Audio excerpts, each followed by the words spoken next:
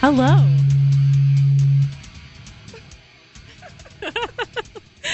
We're starting off in such a great way on the first ever Lady Talk Live. We do apologize for blowing out your eardrums just now. But there's a first time for everything, and we're all a little new at this, so cut us a little bit of slack. And joining you tonight, this is Stephanie and Antigone and Carla. Yes, and we are so excited to have you listeners joining us tonight. This is the first ever episode of Lady Talk Live, also known as Free Talk Live. If you'd like to watch us do the show live, you can go to freetalklive.com and click on the studio cam and interact with us as we do the show. So I'm so excited to be here with you ladies tonight. You guys, I shouldn't say guys, I should say ladies. Well. You ladies, you're both very intelligent and very well-read and smart and really fun to be around. And so I was really happy that you both could be here with me tonight for my first show that I'm hosting all by myself, sort of, with Ian in the background. And I wanted to talk about a lot of different things with you tonight, including something that's been on my mind a lot lately. And I guess we should just jump into it. The thing that I've been thinking about a lot is attracting women to liberty. So I was thinking maybe we could talk a little bit about that. And, we're here tonight and we're calling it Lady Talk Live. But you could certainly make the criticism that, well, who cares that we're all ladies, right? Right. We're all smart and we're all, special in our own way. We're individuals. Who cares if we have two X chromosomes versus a Y chromosome, right? Yeah, absolutely. I mean, I think that the fact that we're women I think it's good in some ways because we can be a role model for other people and certainly help to frame issues in a way for women that sometimes are different to guys. Mm-hmm. Yeah, I would agree with that everybody brings their own unique perspective based on their own life experiences, right? And so, the message of liberty coming from a woman may appeal to some people more than the message of liberty coming from someone else. Is that right? Yeah, I certainly think so. I don't know. What do you think, Antigone? Agreed. When I go out and talk to people, I have really good conversations with people. They don't expect, me to be talking about the things that I talk about. Mm-hmm. So that's the stereotype. That's the impression that women don't, You think there's a stereotype that women aren't interested in issues surrounding liberty? That's a complaint I hear a lot. I don't know. Mm-hmm. I'm surrounded by women all the time. Look at us now. But yes, I hear that complaint from straight men. Huh.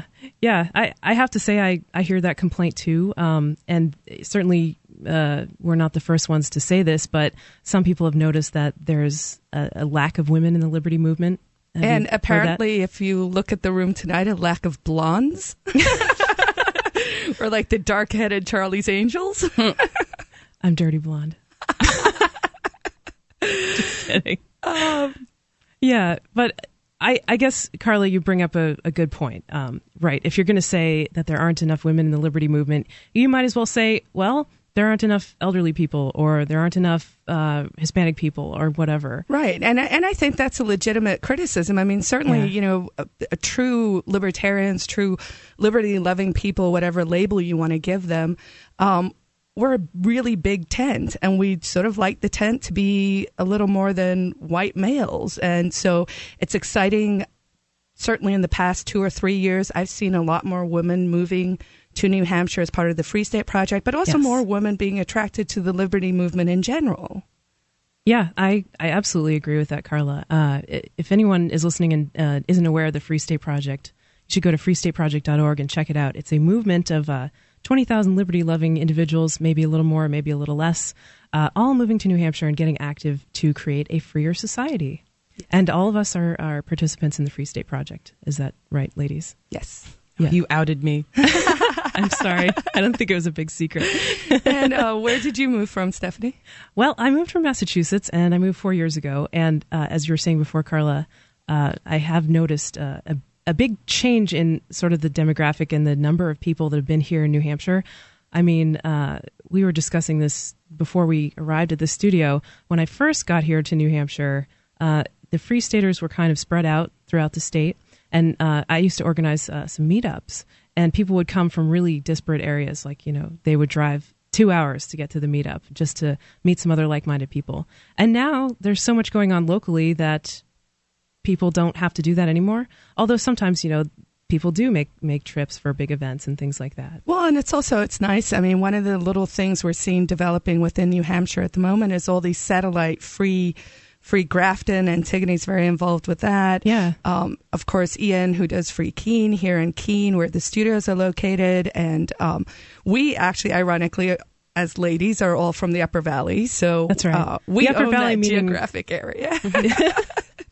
Upper Valley, when we say that, we mean kind of Grafton area, I guess you could say. There's kind of a hotbed of liberty lovers in Grafton, I would say.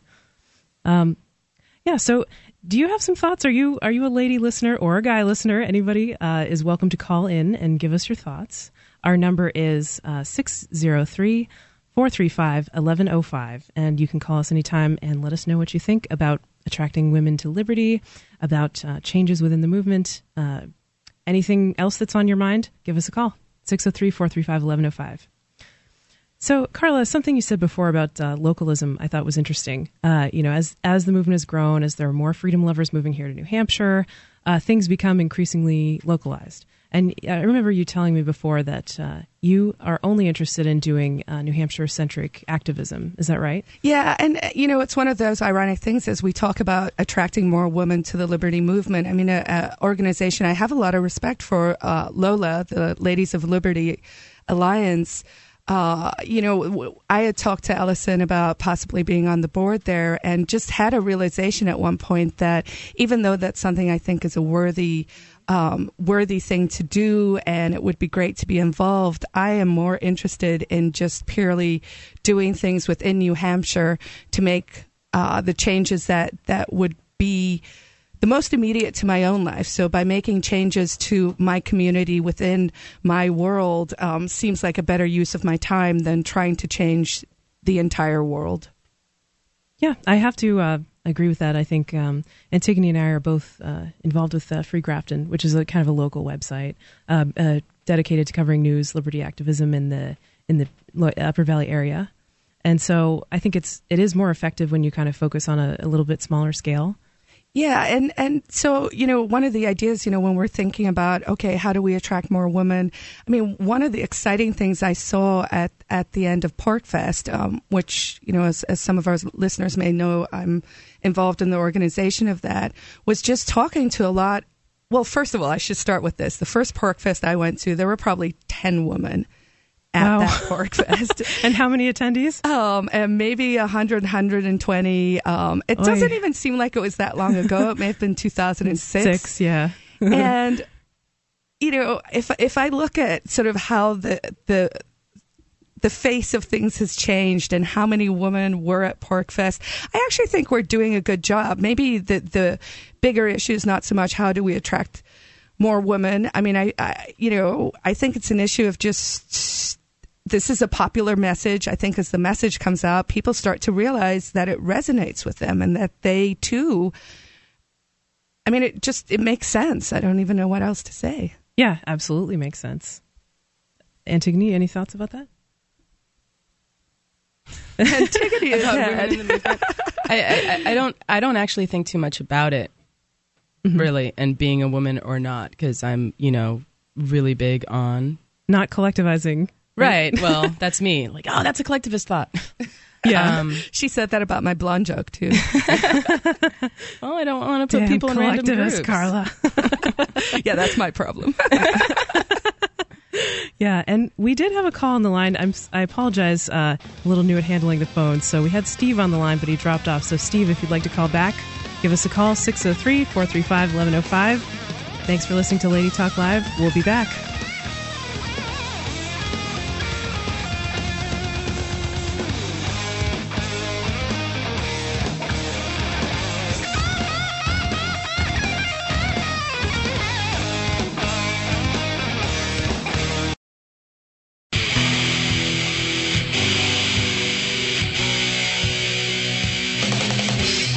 This is Lady Talk Live. You're listening to the first all-female edition of Free Talk Live Sunday, of course. And here with you, this is Stephanie. And Antigone. And Carla. Yes. Two very special, lovely, intelligent ladies that I'm so glad are here joining me today. And before the break, we started by talking about attracting women to liberty and the state of sort of the amount of women in the movement, I guess, which has been kind of a consistent issue over the past few years that I've been here in New Hampshire. And now we have a call from another lady listener on the line. Let's go to Jackie, and we'll see if I can take this call. Jackie, are you there? Yes, I am. Hello. Hi. What do you want to talk about tonight? Hi. I wanted to share some experiences that I've had trying to convert women to liberty or more libertarian, ideas. And I have always come to one consistent problem, and I thought maybe it was something that could be discussed, and maybe we could figure out how to get around it. Yeah, love to. What was the problem? Women are afraid to come from behind the protections of what is commonly known as feminism. The protections of feminism. What do you mean by that? Well, one of the biggest feminist issues that I have at least seen talked about in my area nowadays is things like the Equal Rights Amendment. Mm-hmm. They want to make an amendment to the Constitution, saying that people are basically equal. And basically, it really already says that. A lot of feminists have been very successful in pushing laws on us, which we really need more laws. Yeah, pushing things like that on. Basically to force people to think a certain way. And while I certainly want to be viewed as the equal of any man that I know, I do that by just being equal. I go out there and I'm very aggressive about what I want to get after, and I would suspect that you guys are the same way. I don't need any laws to protect me.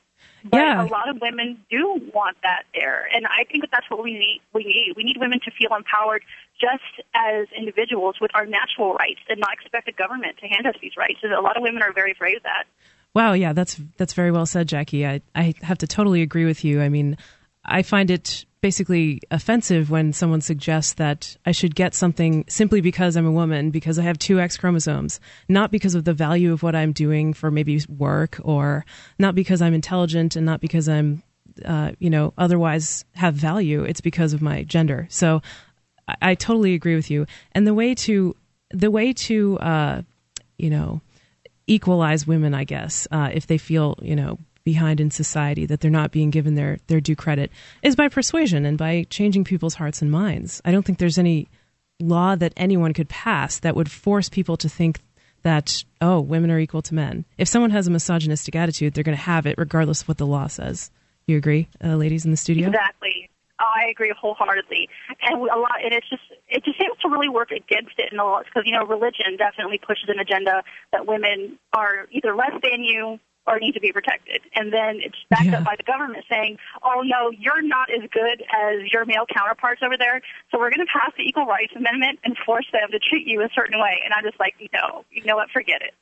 I'm very happy just to go out there and be an aggressive person and be someone who wants to go out and accomplish things rather than have to have Big Brother to hold my hand. Absolutely. And that's sort of almost a philosophy of individualism. I mean, it is the philosophy of individualism. So it's not, are you a boy, are you a girl, Are you a lady, are you a man or a gentleman or whatever. It's an issue of I am me, I'm going to do what I want to do. Yeah. Have you checked out individualist feminism, Jackie? Have you ever heard of that? You know what? I've never looked into it. I am only recently starting to separate myself from feminism, because it was a big part of my life until I found libertarianism just recently. So I came to that conclusion on my own, but I've not read into it. But it's one of those things where I've come to a period in my life now where I actually find myself with quite a bit of spare time. So now that I'm studying things like Austrian economics and liberty, individualism is right the next thing in line. Awesome. Yeah, I believe that's Wendy McElroy's website. She's got a site called iFeminism. If you Google individualist feminism or iFeminism, you can find that. And she's also got a book called Liberty for Women, I believe, that I've read. So any other thoughts, Jackie? No, I just wanted to share that, because I know this sounds really weird. A lot of people don't like to say this, but I think feminism really is the enemy of liberty for us, and hopefully we can get rid of that and just all be people. Yes, well said. Thank you for the call tonight. Appreciate your thoughts. So, ladies, what do you think of that? Feminism is the enemy of liberty. I tend to agree with that. I can't say that I've read a ton on it in the sense, but sort of like our caller, have just sort of mulled it over in my own mind and sort of gotten to that stage where I think most of the intent of the feminist movement, much like with sort of the civil rights movement and everything, everyone's hearts were in the right place, but it doesn't matter if your heart is in the right place if the tools you're using to get there are wrong. And so something like feminism, if it was just pure advocacy, which was sort of your point, if it's just an issue of trying to convince people and persuade people, that's different to using a theory and basically both using it as propaganda in universities. I mean, just the feminist crap that I have read and heard in American universities just astounds, boggles the mind. And then also, as the caller said, they're using these laws then, or using this theory to implement laws, which is ultimately, against the goal and against the direction that we would want to go in. Yeah, absolutely. I mean, if you want to call in with your thoughts on feminism or individualist feminism, individualism, or whatever your interest may be, you can give us a call at 603-435-1105. Do call us and let us know what you think. But let's get back to something that I was also thinking of during Jackie's call, which was, we said we like to use persuasion and advocacy as opposed to using the aggressive force of government to make laws to, get women whatever equal treatment or special benefits or whatever. Maternity leave is often cited as one of those. Right. What would you guys do? You ladies do. What would you ladies do if you had let's say, a misogynistic boss or coworker? Well, I mean, I've had all of those things in the past, and really? You either actually, I should say I worked with an attorney when I was still working in-house who, he was less qualified and turns out was being paid more than I was. And the only reason I could figure out is because he was a man. Mm-hmm. Now, the interesting thing is he was my colleague, but my boss was a woman. Uh-huh. And so I found that sort of interesting. And I think one of the things that situation taught me is, you get what you ask for in life. Mm-hmm. And I guess he asked for more money when he came to work there. And that was a very valuable lesson for me. I'm like, you should and can and must always ask, because the only thing the other side can say is no. That's true. Yeah, because women are supposed to be polite, right? That's what society tells us. We're supposed to be polite. We're supposed to go along to get along. We're supposed to follow the rules. We're supposed to be pleasers, right? Yeah. We'll talk more about this coming up. Antigone and Carla probably have some more thoughts. This is Lady Talk Live. Call us at 603-435-1105.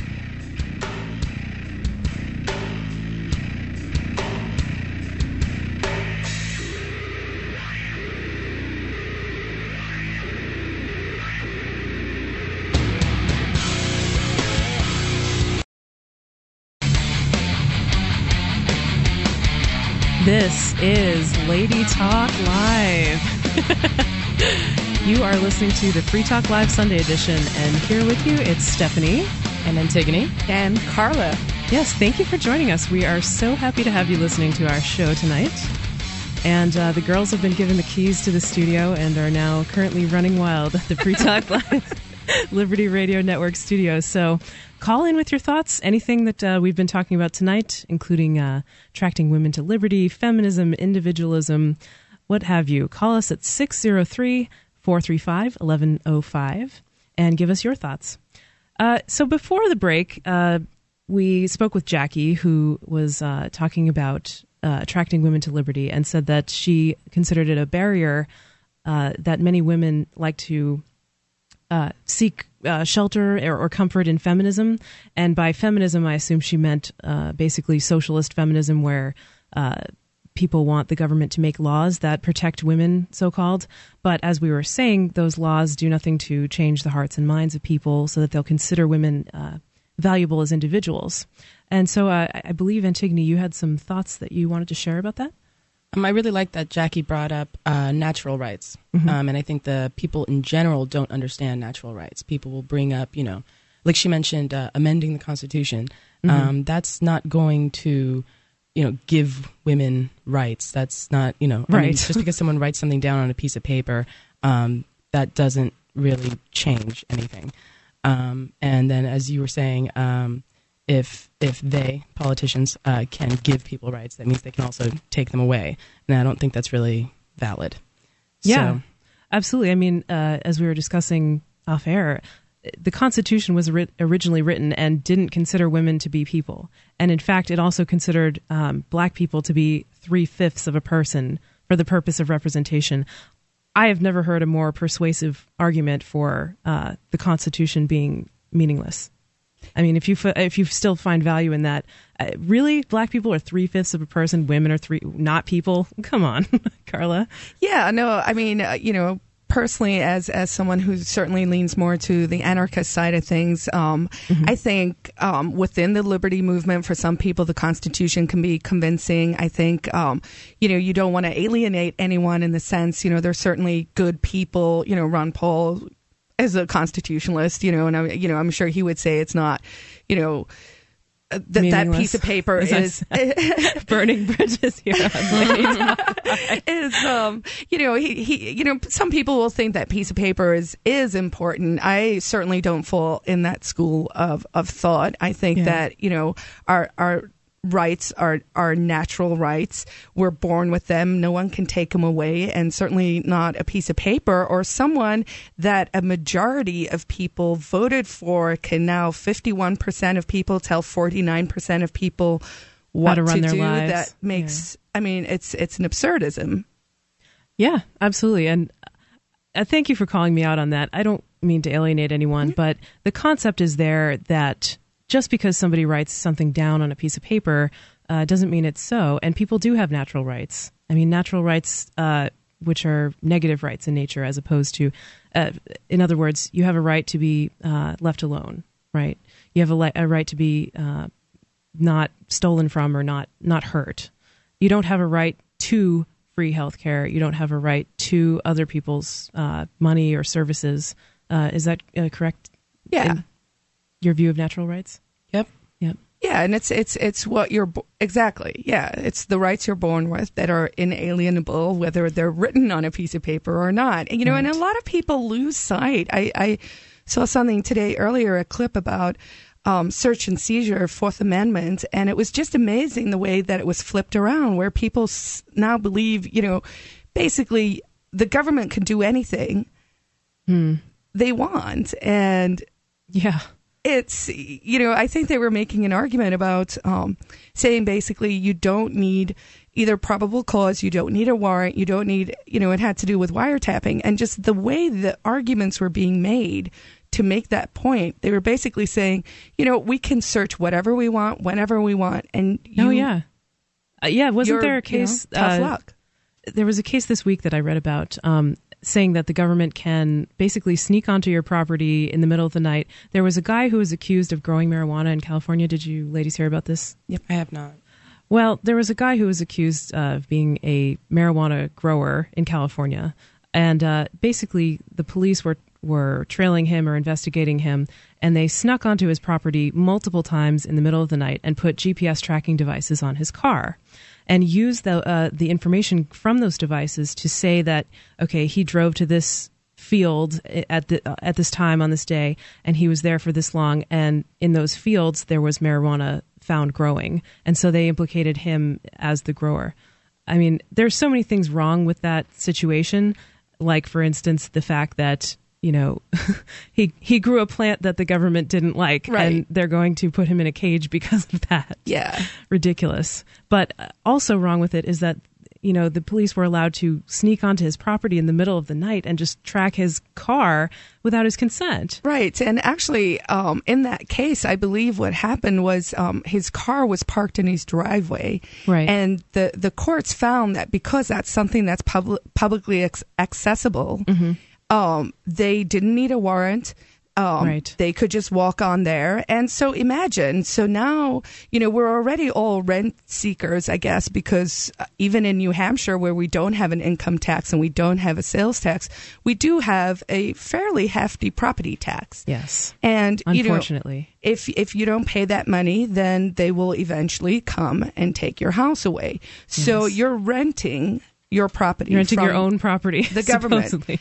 But now, not only are you renting your property, your driveway is a place where they can just come and tag your car and follow you around. Yeah.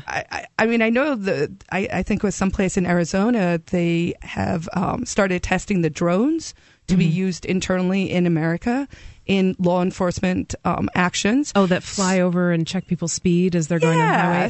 So we're going to have it. You're going to have a little tag on your car, and I should mention there are actually some pretty good technologies out there that can bust these kinds of things. They're mostly illegal, so obviously you would want to make decisions about that. But you could search on websites. Yeah. I mean, obviously, if you're the person who's being tracked. Yeah.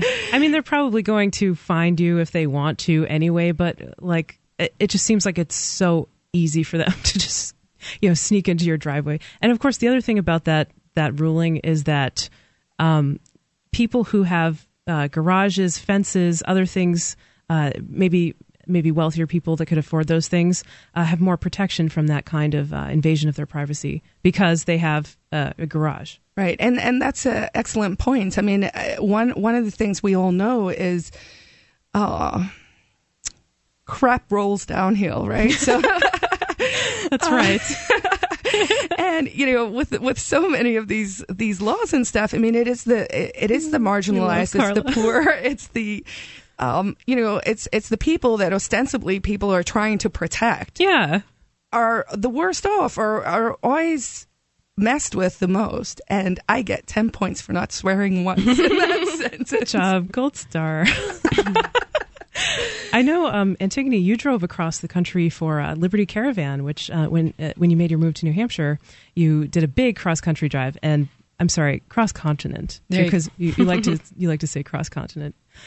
But I know that while you were driving, you were telling me that you saw some of these signs on the road that said "speed monitored by aircraft" or things like that. Was that right? Sure. Yeah, those are all over the place. Yeah. Being from California, those are all along those highways. I'm pretty sure there are some of those on the roads in New Hampshire. Wow, I've never seen one of those. Well, see, I thought I got out a lot and I was driving around. I mean, I stand to be corrected, but I feel like I saw one fairly recently. It may have been on the Vermont side. I mean, I know when traveling in the Upper Valley, we're often in New Hampshire and then we're just right across in Vermont. Yeah, I was exposed to an immigration checkpoint one time going in Vermont. We can talk about that maybe a little bit more when we come back. You should call us and give us your thoughts. 603-435-1105. That's 603-435-1105. This is Lady Talk Live.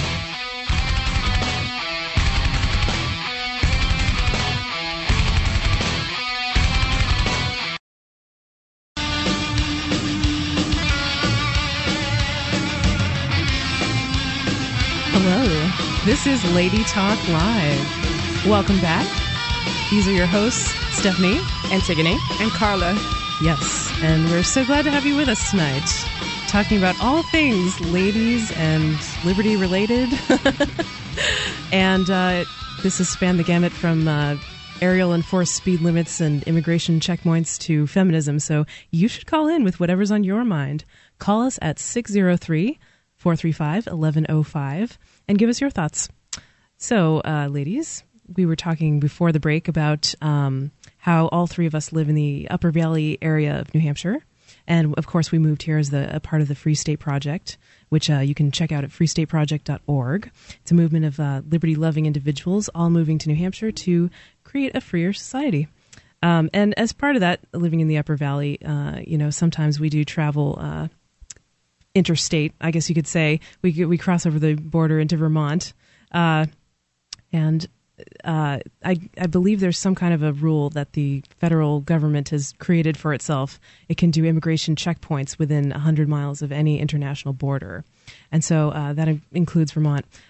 Well, we can talk about immigration checkpoints, but I think we're going to take some calls because we do have several calls waiting.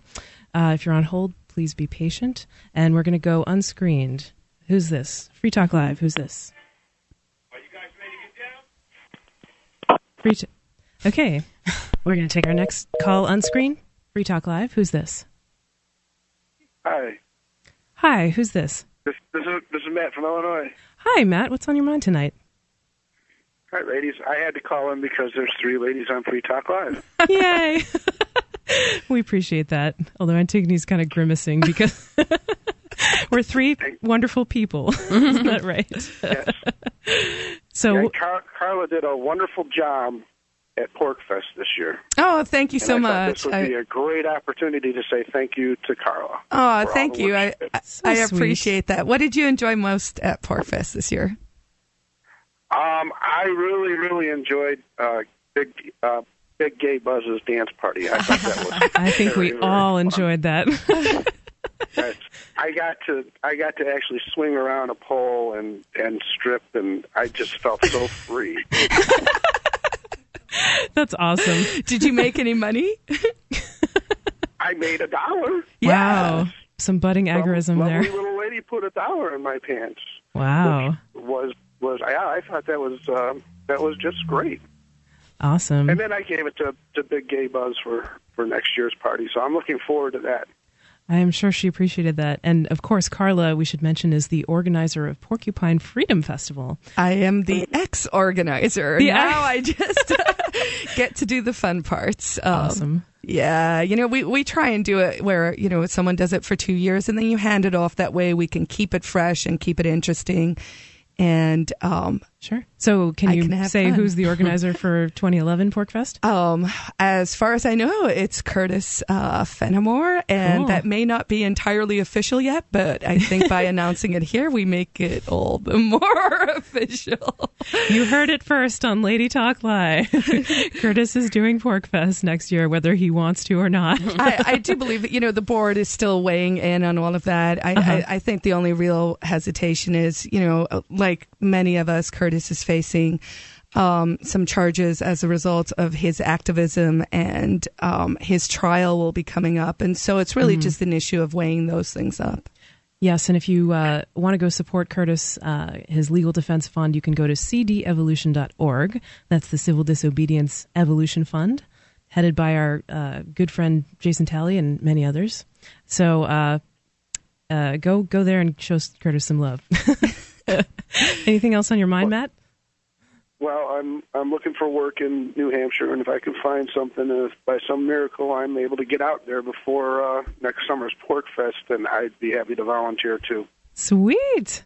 Thank you very much. Well, and we certainly, wish you all the best of luck with your job search. What kind of area are you looking? I'm looking into the local vending machine merchants. I have experience filling vending machines, collecting money from vending machines, and repairing them. So I'm trying to look up as many vending machine companies in the area as I can, and hopefully can find some kind of work there. Is vending machines the same as arcade machines? Because I do know there's one of America's largest arcade center or something, Sunspot, something. Funspot, I think. Sunspot. Really? If you can remember their name, I'd look them up. They're not the exact same, but I do have experience with arcade machines.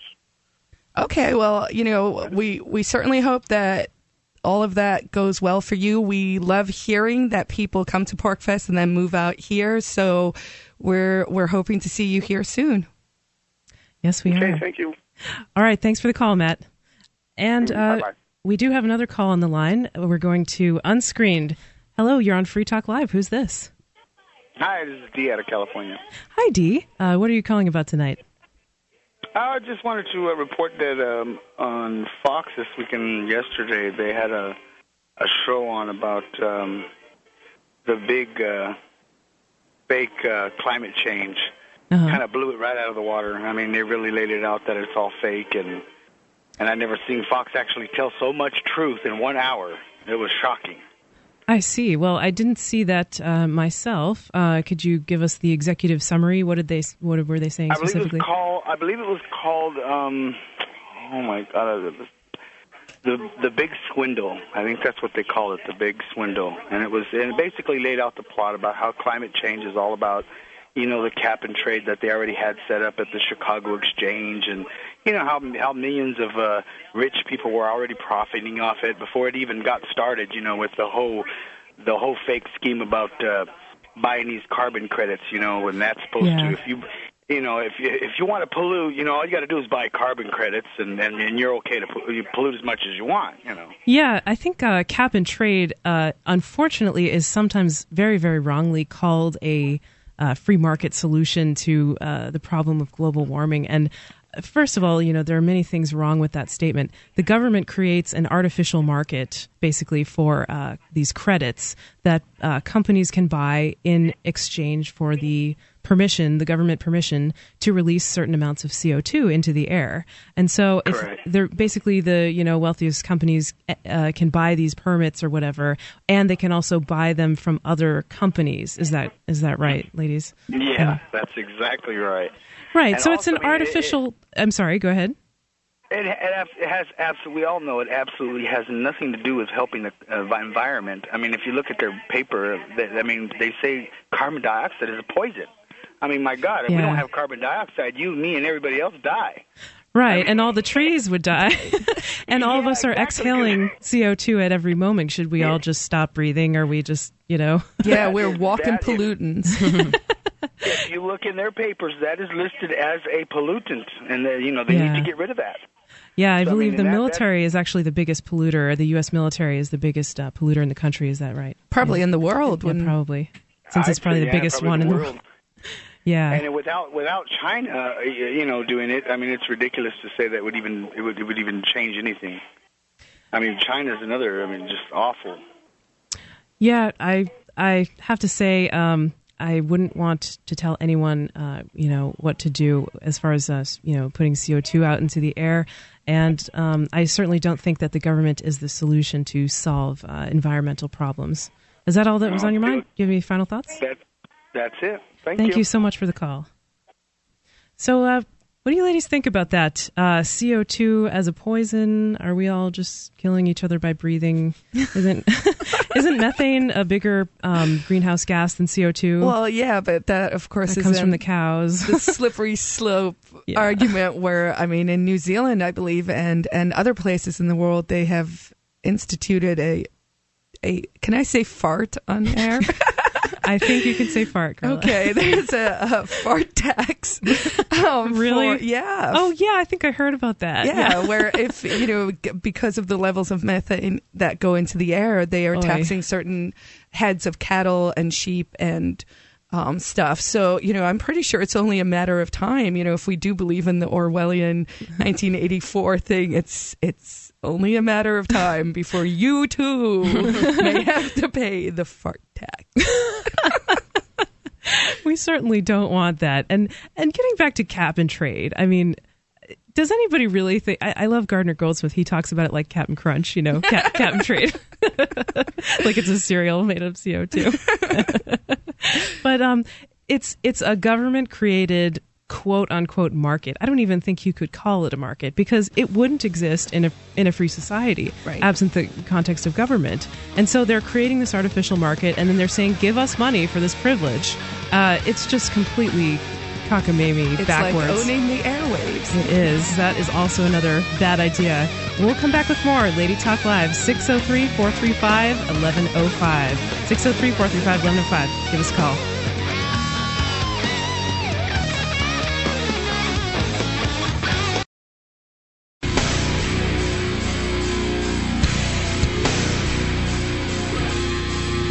This is Lady Talk Live. Thank you for tuning in. This is your host, Stephanie, and with you in the studio, I have... Antigone. And Carla. Yes, I'm so happy you ladies are here. This has been really fun so far. We're starting the second hour of the show. And if you would like to call in and give us your thoughts on whatever's on your mind, you can call us at 603-435-1105 and bring up whatever's on your mind. But right now, we've been talking about sort of, I guess you could say, women's issues throughout the whole show. Not about, tampons and stuff, but I was going to say that sounded a little nasty. But where'd the smart, intelligent part go? Well, if I neglected to say it, I am here in studio with two of the classiest, smartest ladies that I know. And so I'm very glad that you both are here. Thank you very much.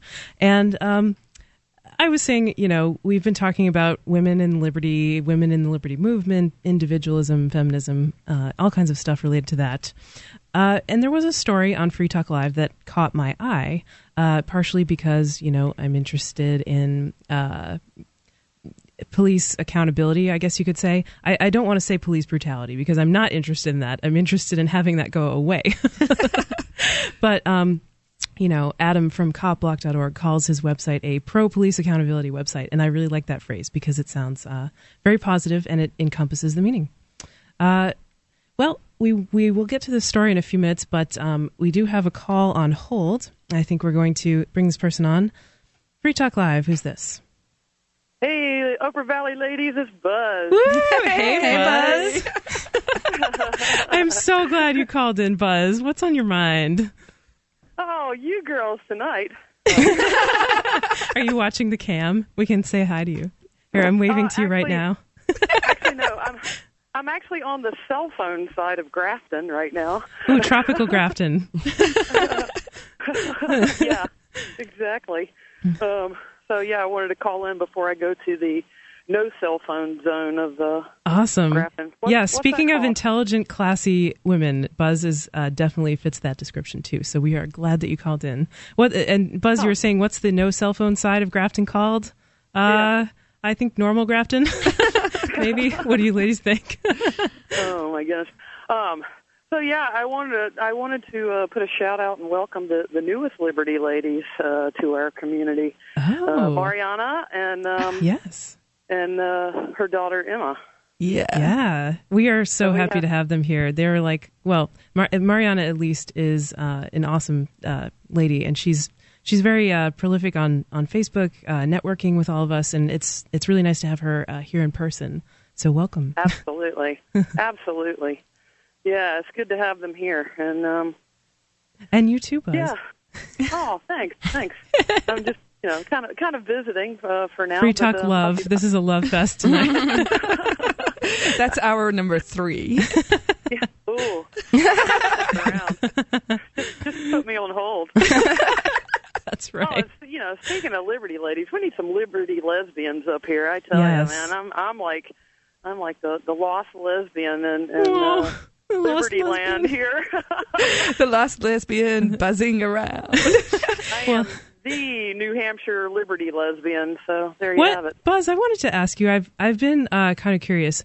I know you're probably one of the only lesbians I know that's interested in liberty, but there are a lot of women who I think identify as bisexual. So, yeah. Are you interested in bisexual women too, or just lesbians? Well, culturally, it's no offense to bisexual women anywhere. I've dated bisexual women before, right? But culturally, it's just a little different. Yes, that's I've heard that before. So I was curious if you subscribe to that. I'm actually looking for a true, dyed-in-the-wool lesbian. All right, so lesbians, if you're out there and listening, give Buzz a call.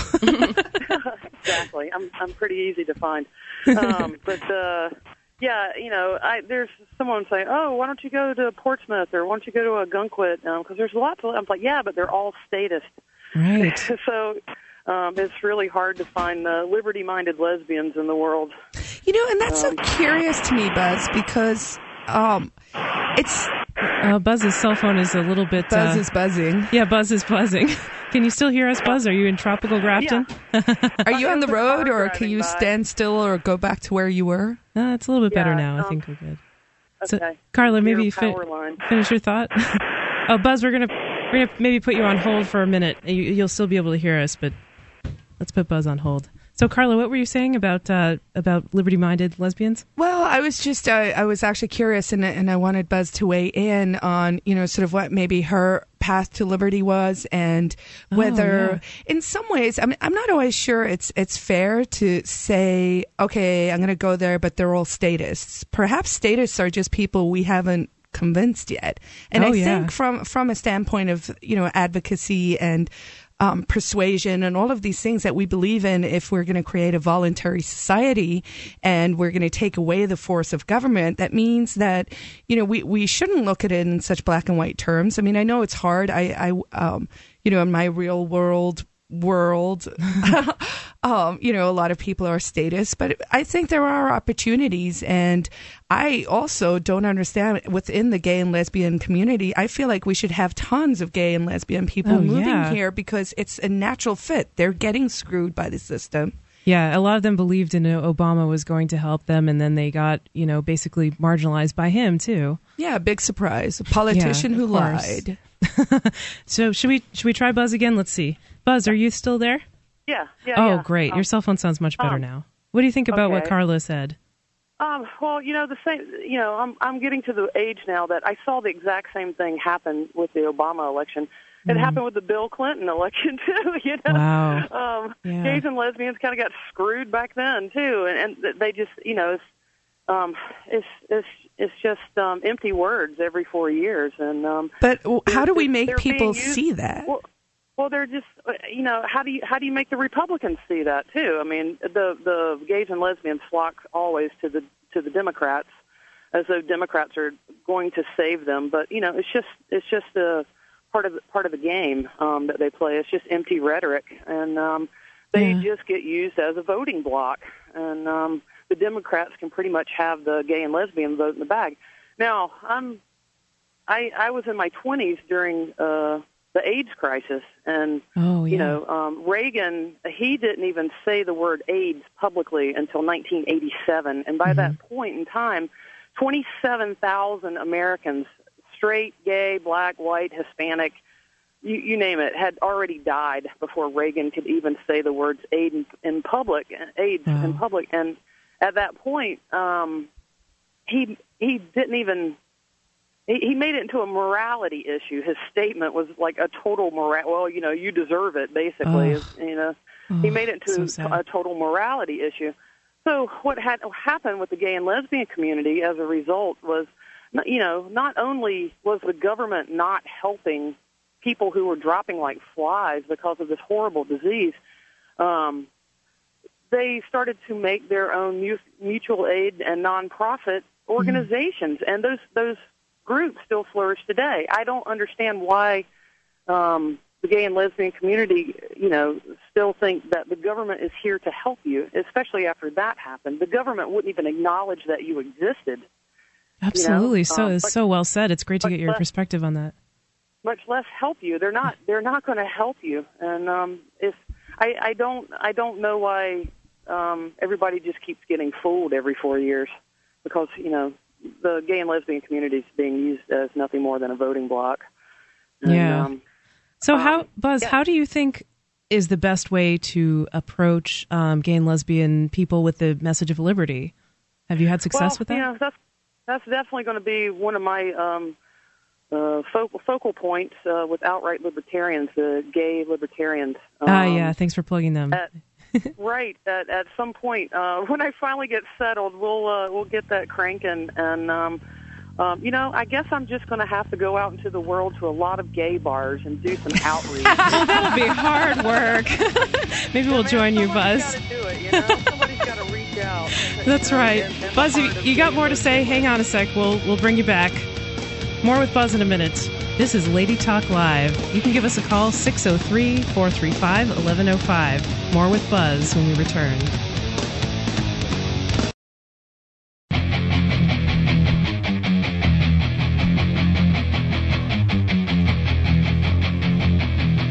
This is Lady Talk Live, otherwise known as Free Talk Live, the Sunday edition. This is Stephanie. Antigone. And Carla. Yes, and I'm so happy to be here with you ladies. This has just been a female out edition of Free Talk Live, and I'm really happy about that. We've been talking about some great stuff tonight. If you want to call and give us your thoughts, you should call us at 603-435-1105. That's 603-435-1105. Right now, we're talking with Buzz. Buzz is on the line calling from New Hampshire. Buzz, are you there? Oh, yeah. Oh, yeah. I like your attitude, Buzz. Well, so before the break, we were talking with Buzz about, Buzz is a lesbian, right? And we were talking about doing liberty outreach to the gay and lesbian community, and talking about how they've been historically marginalized by various politicians, and basically just getting them up here to New Hampshire, getting them to hear the message of liberty. And what do you think about that, Buzz? Oh, I think that would just rock my world. Get some gay and lesbian populace up here. The thing is with gays and lesbians, I mean, they're like the original civil disobedience. Not original, but like ACT UP New York when Reagan was ignoring the gay and lesbian community. Those guys, wow, what great activists they were. Right, and Stonewall in San Francisco. Stonewall. And sure, we have a long, proud history of not getting along with the police. Can you talk a little bit about Stonewall, Buzz? Because I don't know if many people know exactly what that is. Well, if you even go even further back than that, the Stonewall Inn is a little gay bar in New York City, and gay bars historically have been raided ever since World War II. When the war ended and people started moving to cities and stuff, that's when little gay speakeasy bars were starting to pop up. Underground bars, and the cops would just come in and beat people and throw them in jail and harass them. And at that point, back then, it was still considered a mental disorder to be gay, And, that's right. Yeah, it was in the DSM, Diagnostic Statistical Manual of Mental Illnesses, was homosexuality. Absolutely. They removed that in the 1970s. Just shows how kind of arbitrary those are decided by committee, but... Go on. Sorry, Buzz. So I can't remember how many days it was, but it was just basically the gays fought back against the cops, and it was like a stand down, and at the Stonewall Inn in New York, and they were just like, enough's enough. Finally, they just had too many buttons pushed over the years, and just too much, being harassed because if you're being treated as a second-class citizen. And I think some of that still exists today. I mean, absolutely. It still does. There are a lot of intolerant people out there, and who say that homosexuality is a choice, and it's I've heard things like it's a lifestyle I disagree with, or something like that. Well, what are you talking about? Someone's born a certain way. Why shouldn't they be who they truly are? Exactly. I mean, I look back, and my first crushes were always on women, and when I was a little kid. Yeah. So I don't think it was ever a choice. I just had to go through a lot of denial before I came out. There's also, a sort of a sadness in the parallel where, maybe today we don't see the raids on the gay clubs anymore, but we do see raids on organic farmers. And we see raids on pot people, peaceful people growing pot, where it's legal, like a place like California where the feds and the DEA and the local police will still go in. And so, even when the issues change, this is another compelling argument to say, isn't it clear to everyone that, government's a bad guy because all they do is they look around and they find some other victim. Yeah. It's the morality police. So many people have been indoctrinated. So many people have been indoctrinated, though, to think that, but only government can fix the problem. But they create the problems. If they just let people be, why couldn't you have a cute little gay bar somewhere and a speakeasy where people serve drugs? Sorry, that was Freudian.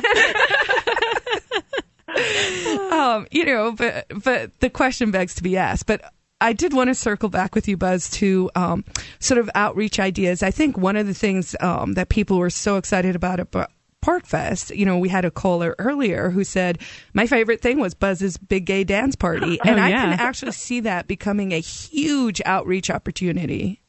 Right. Wasn't that a great day? That was so fun. Awesome. That's the best time I had.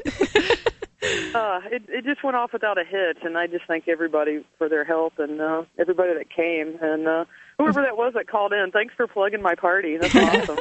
Well, for that matter, talking about PorkFest, what about the state-free marriages that were performed at PorkFest? I believe there were also 2 women who got married.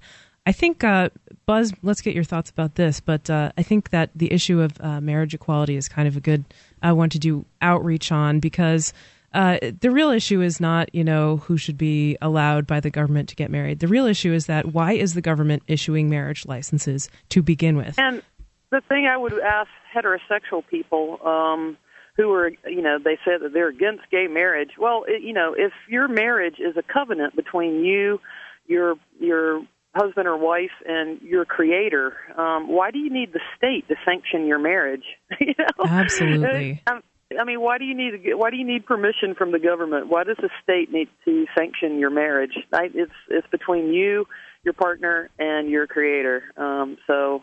It's because they want the $100 for the license. That's what it's all about. And they also want to control who gets married. I mean, initially, wasn't it to stop interracial marriages? Yes. I mean, I know that up until 1993, it was still in the books in Alabama that blacks and whites couldn't marry. 1993. Well, Mitt Romney actually drug out that law when gay marriage in Massachusetts came up. He actually was going to arrest town clerks in Massachusetts who performed marriages to people from out of state. He dragged out that 60, 70-year-old law that was still on the books that was so obsolete, and used it to try to stop gay marriages in Massachusetts. Is that the same Mitt Romney who walked away from a sick person in a wheelchair and wouldn't engage on the whole debate of medicinal marijuana? The guy who weighed 80 pounds. I don't know, but it's the same Mitt Romney that is the precursor to Obamacare. Because you've got Romney Care going on in Massachusetts, which is the blueprint for Obamacare. So maybe people can figure that one out. Yeah, so I can't figure out what. It doesn't matter if they're Democrat or Republican. You see, it doesn't matter. Buzz, I mean, I'm so glad that you called in tonight to talk about this, because I think it's so important to get this stuff out there. I mean, maybe the show could even be used as a tool to do outreach and expose people who are interested to the ideas of liberty.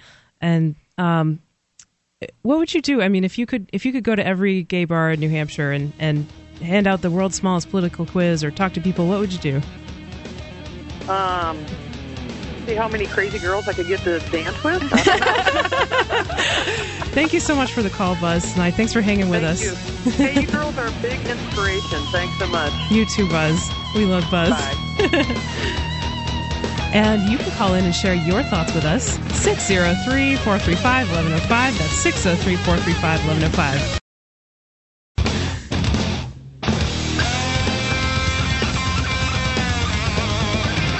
This is Lady Talk Live. Thank you for tuning in. These are your hosts here, Stephanie, Antigone, and Carla. Yes, and we are so glad to have you with us tonight. Thank you so much for listening. We've been talking about all kinds of interesting things tonight, spanning the gamut from gays and lesbians interested in the message of liberty to feminism to immigration checkpoints and all kinds of other interesting topics. If you would like to call in and give us your thoughts, please give us a call at 603-435-1105. That's 603-435-1105. I think we're going to take another call. We have another call on the line. Free Talk Live. Who's this? Hi, this is Chaz from Indiana. Hi, Chaz. What's on your mind tonight? Well, first of all, I'm very, very pleased to be having a chance to call the inaugural version of She Talk Live. Oh, She Talk Live. That's a new one. I like that. Nobody thought of that. Okay. It's interesting that we talked about things like the environmental issues, gay and lesbian issues, and also, just feminism as well too. And it kind of all ties in together and stuff as far as I'm concerned. It seems like each one of those, those issues, each one of the ones that there was, kind of been co-opted by socialist elements or just people just obsessed with control, if nothing else. If you try to attack any element of feminism, it's all right away. It's like, oh, you hate women, Yeah. That's why I wanted to emphasize. Sorry, Yeah. Chaz. That's why I wanted to emphasize that, obviously we don't hate women. We just don't think that any group of people should be endowed with, special privileges over everyone else by the government. And of course, that is forceful. The government does enforce those things. We want people to value us as individuals and, want to pay us the same as a man because we're worthwhile and because they truly believe that, women and men are equal, right? Yeah, but sadly enough, feminism broke away from that. It got totally away from the idea of equality, and it just basically, went to nanny government and says, oh, no, we need protection from us poor little feeble females, have to be protected. And that's hogwash. And I'm sure that all of you can agree on that. It's absurd. It's gotten away from what its original thing was, just like with environmentalism. Environmentalism is all about socialism. You try to talk to an environmentalist and say, hey, you know what? We should have take the handcuffs off of businesses that want to create like solar cars. Oh, no. Somebody might make an honest buck off of that. We can't do any of that business. Yeah. What are you talking about? You're pointing out, Chaz, how the government, basically keeps the biggest businesses entrenched and props them up while preventing competition from smaller businesses from rising because there are just so many multitudes of regulations and laws that they have to follow and licenses that they have to pay for and taxes, don't forget. And so really a new regulation to a small company could potentially a crushing blow. I mean, but to a big company, they can afford to hire a few more lawyers. So what is it to them? It reminds me of the story about from a while ago about testing children's toys for lead paint. Yeah. Did you ladies hear about that? Yeah, I remember that. Yeah. Oh boy. Yeah, and basically what that did was it required companies that make toys marketed to children to test them for lead in all of their components, and the testing could cost $1,000 per toy, and so every single unique toy that they made, they would have to do that. And that basically just crushed these small businesses who were making handmade blocks. I heard an interview with a gentleman who made handmade teddy bears, and they just couldn't afford to do that. But the big companies like Mattel, in some cases, they could either easily afford it, or in some cases they were even exempted because they had political connections. Yeah, they piggybacked that also with used clothing. They said, "Oh no, this used clothing could have lead in it." Right. But guess what? You just put you hurt the poor, the people, because rich people, they don't buy secondhand clothes unless they want to buy secondhand clothes. You have hurt the poorest people in society, and all of these laws and stuff have hurt the poor. I mean, if you're a socialist out there in Radio Land listening to this show and you support government solutions for anything, then I think you're a moron. I'm sorry if I say that. Tell us how you really feel, Chaz. Why help your jailer to say, oh, here's the keys, point me to my cell, and that's what it's all about. Thanks, ladies. I'm gonna let some other callers get in here and let you all talk. And thank you, luck, Chaz. I hope that we can do this a whole lot more in the future and stuff. I think you guys are doing a fine job. Thank you so much, Chaz. We appreciate the call. Wow, high compliments from Chaz there. I think you ladies are doing a fantastic job. And, of course, it's expected because you're classy, you're intelligent, you're beautiful. You've got it all going on. And don't stop. I'm so glad you're here. So, something that he was saying, I kind of lost my train of thought, but something that he was saying, about basically these government programs just hurting the poor reminded me of an issue that I was thinking of, and that was food. And what I mean by that is there's a lot of food that basically is sold by grocery stores and things that kind of expire, like maybe day-old bread or meat that's been in the fridge for a little while, or maybe fruits and vegetables that are just starting to turn, that gets thrown away. So that stuff gets thrown away. And oftentimes, I mean, it's it's basically perfectly good, especially if you eat it right away. And so I was talking with someone at one point about the food that just gets thrown away, and the person said, oh, it's capitalism that leads to all this waste. Now, capitalism is kind of a loaded term. I don't particularly like that word. And in fact, some people like Kevin Carson, for instance, use it particularly to confuse. Like they use capitalism to mean corporatism, right. Which crony capitalism. So I don't particularly like that word, but this person basically was saying that the capitalist system allows all this waste and this food to be thrown away. And my argument was that, no, oftentimes it's government regulations which prevent stores from selling day-old food at reduced price, right, and prevent them from giving it away to homeless shelters. I mean, in fact, we've seen stories that say people are prevented from donating game meat to homeless shelters because they were worried about it would be contaminated by parasites or something like that. And so in many cases, Chaz is right. The government just hurts the poorest of the poor by, preventing them from getting used clothing, maybe day-old food that isn't fit to be sold at full price. What do you ladies think of that? Antigone? I think the government is a tool that some people use to exploit other people. And yeah, it's usually the poorest people that get the shortest end of the stick. And there are lots of people out there with really good intentions. And we end up with all these laws because, someone sued somebody over some meat that, they weren't happy with. And then they lobbied, their people, their representatives, as a lot of people call them. And all of a sudden it's some law and there's no logic used. There's no discretion. There's no nothing. And it's a knee-jerk reaction. Of course. And Americans are really, really wasteful. The food being thrown out. I know that at restaurants and stuff, at fast food joints, you have to throw it out. Because of regulations? Yeah, it's illegal to hand out, what you have afterwards. At least, I know in California it is. And I wouldn't be surprised if that was a pretty big law in other states. Yeah, I'm interested in hearing from anyone who maybe has worked at a grocery store or a fast food place. What have your experiences been with trying to give food away to the poor? I know you can call us, by the way, at 603-435-1105, 603-435-1105, if you want to tell us about your experiences. But I know that sometimes, food establishments just kind of get around these things by throwing away their day-old food wrapped up in double bags.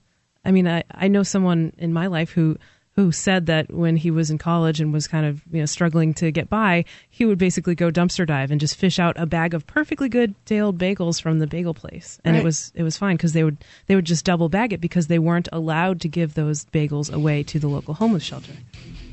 So. Any final thoughts, Carla, about that? No. You look like you were getting ready to say something. I was, but then the music started. I'm sorry about that. I'm just blathering on. I need to give you ladies the podium a little bit more often.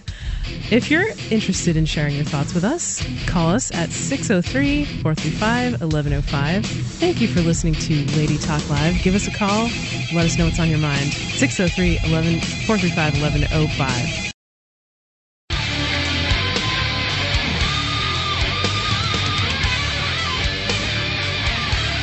You're listening to Lady Talk Live, otherwise known as Free Talk Live. We also had some interesting other names for us tonight, including She Talk Live, Female Talk Live, Free Talk Lady. And with you tonight on Free Talk Live, this is Stephanie. And Antigone. And Carla. Yes. And I'm so glad to be here with you, ladies. I know I keep saying that. I know it's a huge love fest, but I'm really enjoying this show, and I think our listeners are probably enjoying it too. And if you want to check us out live, you can go to freetalklive.com. That's the website of the show. And check out the cam. You can watch us do what we do in person. Anyway, before we went to break, we had a call on the line, and I wanted to make sure to get to that call. It's Rich calling from New Hampshire. Rich, are you there? I am indeed. Hello. And howdy. Listen, I have a story about food and waste and recycling. Awesome. Yes. Now, just to give a brief recap, before we went to break, we were talking about grocery stores and fast food chains and other restaurants that basically throw away food that is maybe starting to turn or a little bit older, but is basically still edible. and they throw it away, of course, because government regulations in some cases prohibit them from donating it to food banks and selling it at reduced price or just giving it away to people in front of the store. So what would you want to talk about, Rich? Yeah, so when I was living in Missoula, Montana, we had this food co-op-like business. It was called the Good Food Store. Uh-huh. And they had this recycle bin, and people were bringing in used egg cartons, jars, things that were reusable and or recyclable. Uh-huh.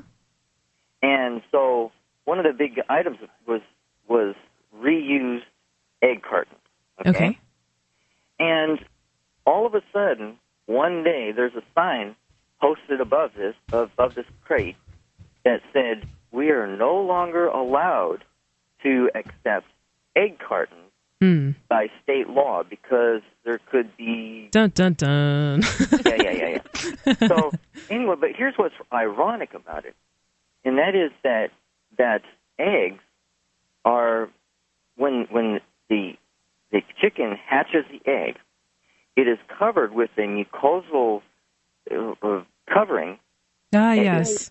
Yeah, we're familiar about with that because one of our friends has a farm where she has many chickens, and so she says that as long as the eggs are coated with this stuff, they can be kept at room temperature for a while. Is that right? Right.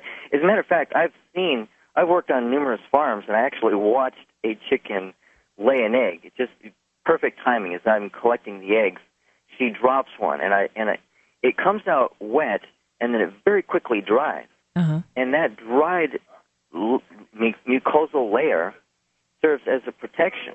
Now, once you wash the egg, you remove that protective layer, and it dramatically affects the length of time that the egg will stay fresh. Uh-huh. So, naturally, when you're collecting eggs, many of them are full of chicken doo-doo, and if they don't have chicken doo-doo on them, they've been in a nest where there is or was chicken doo-doo. Uh-huh. And so the notion that these egg cartons should be clean for your protection is utterly absurd. Ah, so that was what you were getting at, that the state banned the recycling of egg cartons because they were dirty, presumably covered by chicken poop. Because they might be dirty. They might be dirty, yeah. Well, you have to keep everyone safe. If it saves just one life, then it's worth it. Right, Rich? Right. and this is just one example of bureaucrats passing laws, bureaucrats who know nothing about the subject in question. And that could be applicable to so many other things. Like, for example, you mentioned before Mitt Romney dismissing a marijuana patient or a cancer patient or some sort of disease. I've seen the video where he basically says, "I don't believe in medical marijuana." And this is a guy who relies on marijuana to save his life. Yeah, the absolute hubris and sort of ridiculousness of that kind of God. I mean, it's almost a God complex that these people suffer from. Why do they think they can decide for us? Quite frankly, if I want to buy chickens with chicken poop on them, who's to say I can't? Eggs. Exactly. Eggs with chicken poop. You could buy chickens with chicken poop on them, too, if you wanted to, Carla. No, absolutely right. And by extension, if you want to put drugs in your body that might be harmful to you, or other food and food additives or salt, that's another subject that came up not long ago, where the government is trying to protect us from salt. Yes, that's right. You wrote the article on that one, Stephanie. I did, and I believe I also spoke about it on Rich's show, NH Liberty Radio. Rich, by the way, from NHLibertyRadio.com, is that right? Is that the That website? is correct. Cool. Yeah, I mean, absolutely. You're saying that the government is trying to protect us from all these, bad boogeymen out there, germs in food, dirty eggs, day-old bread. I mean, really, do you need protection from day-old bread? If you do, you should call in 603-435-1105. Well, these politicians and bureaucrats, they're lawyers, they're ex-military, they're not teachers, they're not doctors, they're not scientists, and they're making laws about, all this stuff. I mean, the Department of Education and why like a politician knows how to teach children is, beyond me. Yeah. Right. So, I mean, they were lobbied by one person who didn't like doo-doo on her eggs or his eggs. And then they got bestowed with the ring of power, and they Indeed. banned chicken poop from the chicken coop. Yes. Well, if there's one nice. It wasn't nice, actually. Rich, I'm sorry, anything else you want to say? Yeah, just wanted to point out that if there's one thing that we the people need to be protected from, it's the government itself and the corporations that control it. Very well said, Rich. I don't think you'll find any disagreement here, and we thank you so much for your call tonight. Well, thank you. Keep it up. We sure will. And let's go to another call. We've got someone calling Free Talk Live. Who's there? Hello, ladies. It's Mama Allie from Savannah, Georgia. How y'all doing? Hi, Mama Allie. Thank you for calling Lady Talk Live. What's on your mind? Welcome. Of course, I had to call and show support for the ladies in the freedom movement. Hell yes. I definitely wanted to talk about the food issue you guys are talking about. I definitely want to tell you guys the benefits of running a free market restaurant. We run at about 3% or less waste. Which wow. You can go into any regular restaurant that's out there in the business, you're not going to get anything less than 10 to 15% at least. And that's on a good day. That's on a good day there. So you can tell by giving the people the choice that you can run a tighter ship and have less waste if you go to the free market side of restaurants rather than staying in the corporate side of restaurants for sure. It's much better for everybody. Waste is bad for everybody. And, is that because... Mama Ellie, is that because you're not subject to the regulations? Like, do you just not produce as much waste, or do you give what would normally be waste away to, like, homeless people or people in need? Absolutely. Anything that's fixing to go, we cook it up, and if we can't sell it, we give it away. And we don't have to ask anybody to do that. Awesome. You know what I mean? So, and you're helping people by doing that. What's wrong with that? Absolutely. Absolutely. We trade it for all kinds of stuff. We trade it for help for our neighbors. We trade it for all kinds of stuff. You can trade food that is fixing to go, and if you, being in the food business as long as I have, which is all my life, I'm going to tell you right now, the limitations that they have on food right now are freaking ridiculous. Ridiculous. Like, you go camping. Tell me how much longer your food lasts than they say it will. You know what I mean? Just do your own test. You know what I mean? On what makes your stomach hurt and what doesn't. And you'll find out all by yourself that it doesn't. It's not the same as what they're saying it is, not by far. Sure, and I think if you go to any restaurant or food place, I've still gotten food poisoning from completely, licensed and regulated restaurants, right? Have you ladies gotten that? Right. Yes. Yeah. Well, that's why it cracks me up, because that's all that's out there. So you hear the ones, they paid their permit, they paid to get their little approval stamp. But those are who you hear people getting sick from. I'd like to say we've almost been open for 2 years. We haven't even had a sour tummy. So, wow. That goes to show you what you can do as a free agent restaurant. It's you can take care of your people and then some if you do it right. And the fact, there are other things that you can use. I would also like to say my daughter is 11 years old. She has never been to the doctor in her life. I keep a prescription bottle of antibiotics in my house. When she gets down and it's something more than Dayquil, NyQuil, and Mama Lovin' can fix, I give her one antibiotic, usually by two, it's done kicked it out. And that's what they do in other countries, too. Mama Ellie, can you hang with us during the break? Sure thing. Okay, we'll put you on hold. 603-435-1105. This is Lady Talk Live. Give us a call. 603-435-1105.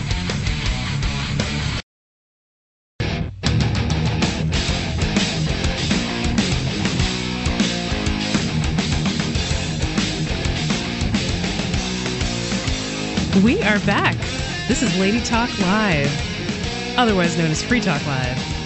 And here with you, we've got Stephanie. Antigone. And Carla. Yes. Thank you so much for listening. We're very excited to be here. We've been having an awesome time tonight. Go to freetalklive.com and check out the cam if you want to see us doing what we do live. And before the break, we were talking with Mama Allie. Mama Allie, are you still there? I am. Thank you so much for holding through the break. So before we had to go for a few minutes, you were talking about your very successful free market restaurant and how it is that you are able to vastly reduce the amount of waste that you produce at your business, and you're also able to help people who are in need or who may want to buy it at your food at reduced prices and also barter. Tell us a little bit more about that. Well, it's just a matter of taking care of people and not, if you wouldn't throw away that food if it was in your own home, Mm-hmm. you know what I mean? You would eat it. It would be leftovers. You know what I mean? It would be right. what your family ate for a couple of days for lunch or what have you. You know what I'm saying? So just because they say that that's what you should, that's creating a huge, massive waste in our entire country right now, having that bar set like that. Yeah, I've also heard it's ridiculous. I've heard that there are some regulations on restaurants where if they serve the wrong dish to the wrong customer, if they mix up an order, they can't bring the food out and then bring it back into the kitchen. They have to, if they bring the food out, they have to throw it away. Have you heard about that? Anybody? No, baby. I don't think that's not true from where I'm from, because you can definitely bring a plate back, and let me tell you, I've seen just about everything done to those plates that you bring back. So yeah. They can definitely go back into the kitchen. I don't know. I'm sure somebody would like to start a rule like that so their picky ass's food won't get spit in, but I don't know that that's true, It may be true in Massachusetts, where I originally came from, unfortunately, but off air. Yeah, it's definitely different in every state for sure. Yeah. There are different codes and all kinds of stuff, and they're trying to do a new thing here. They did a thing here where they did smoking sections have to have a complete separate ventilation system here, and now they're trying to do something where they're trying to tax the bars for having smoking or something new, and I'm like, God, didn't you guys already figure this out before? And everybody had to build like separate rooms, separate ACs, and separate everything, and now like 5 years later they're doing something else again, trying to get some more money, I'm sure. Wow, yeah. But that has nothing to do with us. Yeah. It only makes us boom harder. So all the crap they do only makes leftists get busier. So. I remember you saying, Mama Ellie, before when you were on Free Talk Live, that if you would have wanted to go through all the licensing and so forth, you would have had to install a $20,000 range hood above your stove. Was that right? Yeah, it's ridiculous. It's really, because I live in one of the oldest cities in the nation, the grease is a huge factor because people's they're breathing their personal space, so it's a breathing issue, and then it's because the buildings are so historical, they're trying to preserve them. So grease is a big deal in downtown Savannah. Wow, they're protecting you from grease in your own home. Awesome. It's crazy. They're protecting it from the air, let me tell you. Wow. I was doing business with a bar in City Market, and we had to not only, and it was a underneath level bar, so it was underneath everything, and then there was 5 stories of building on top of it. Well, we had to not only bring the grease out of the building, but we had to run the pipe up past the tallest building in the city is the grease ordinance or what have you. So not only do you have to buy the $10,000, $15,000 hood vent, you have to pay someone to pipe it up past the tallest building in the city. Wow. So see, that just seems to me like it's designed to stop people from starting their own businesses. Like, talk about crushing entrepreneurial spirits, dashing everyone's dreams. Especially when you're in the South, and Southern fried goodness is where it's at. You know what I mean? You're going to have grease. You've got to. That's what people come here for the fresh shrimp and the grease. You know what I mean? And your fried green tomatoes, which are the best thing I've ate at PorkFest. Yay, good. Yeah, it's crazy how the big. I can't even explain to you guys how big the difference in the margin is on what it really has to be and what they're saying it is. You know what I mean? The margin is ridiculous. You could feed small countries on the margin. It's really a huge difference. And if people, now that I've been doing my own thing for such a long time now, I walk into restaurants and I almost cannot appreciate it anymore because I sit down and I look at all the wasted money. I'm like, you don't need that, you don't need that, you don't need that, you don't need that. I cannot believe you bought that. Do you know how much you spent for that? You know how many people I could feed with the money that you spent on that and you're not even using it? It's crazy, the margin that they set.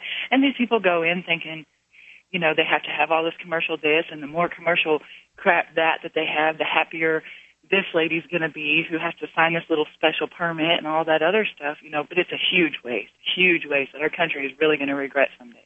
Yeah, and, that is so sad. It's really sad. It is. It's really sad. It's really sad. But here's a little positive note. I don't know if any of you saw this, but I know Pete Eyre and Adam Mueller, who are doing Liberty on Tour at the moment, went to, I think it was a place down south, Mama Ali, the St. Louis Bread Company. Is that right? I did. I saw that. Yeah. And they just by way of background, they've started a nonprofit restaurant. So it's kind of a coffee shop, and there's a suggested minimum price, but people are free to put in, $10 or the $7 or nothing or $20.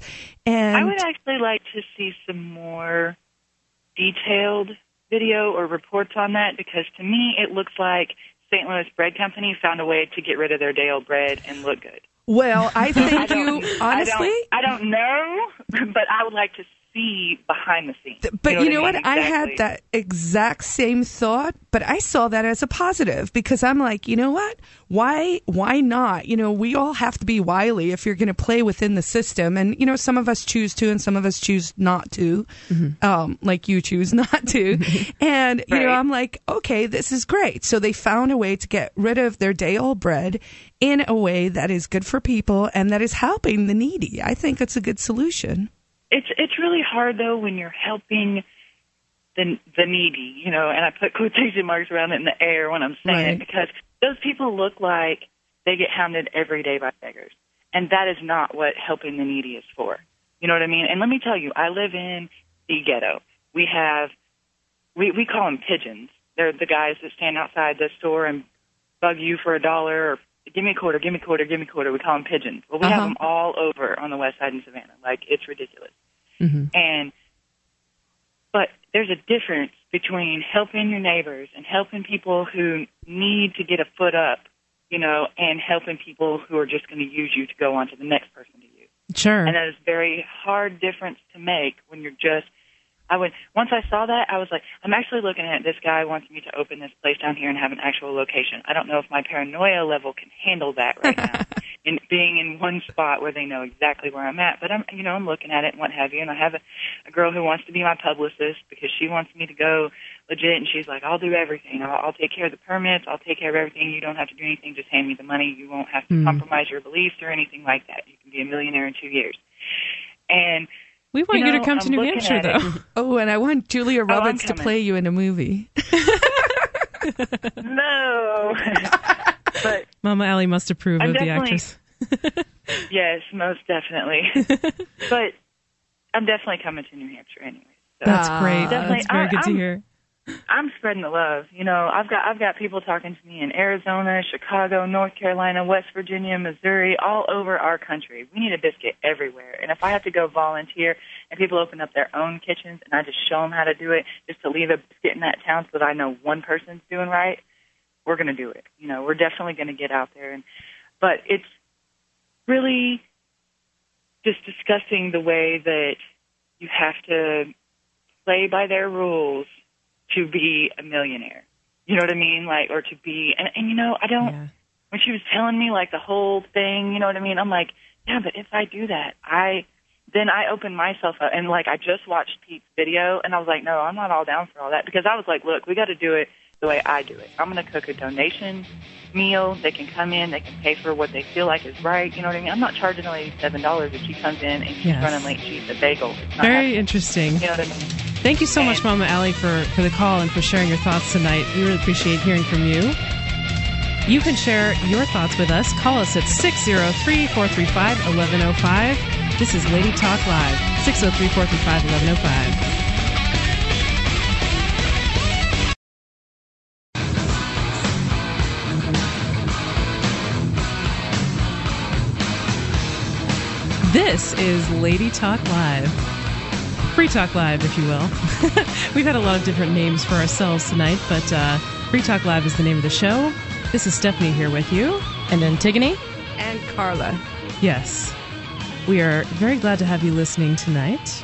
Carla making lots of trouble. Antigone as well. I plead the fifth. Good move, Carla. And we're very glad to have you listening tonight. If you'd like to call in and share your thoughts with us, call us at 603-435-1105. That's 603-435-1105. And talk about whatever's on your mind. We were talking with Mama Allie before the break. Mama Allie, a very successful free market restaurateur, should I say. And she was telling us, giving us some very, very interesting insights about the food industry and about the amount of waste that's sort of created by virtue of all these government regulations and the amount of money that's spent just complying with these regulations that, maybe they were put in place for good reasons. Maybe whoever wanted these regulations in place had good intentions, but they really don't end up helping people. They end up raising food prices. They end up creating waste. For instance, the regulations that prevent restaurants from giving away their day-old food. We were also talking about St. Louis Bread Company, which is also known as Panera outside of St. Louis, which was recently profiled by Pete and Adam from Liberty on Tour. If you want to go check their website out, it's libertyontour.com, and you can meet up with them. They might be coming through a city near you, so you should check out their schedule. But they're awesome video journalists and very cool activists. We are very much looking forward to having them back in New Hampshire to join us once again.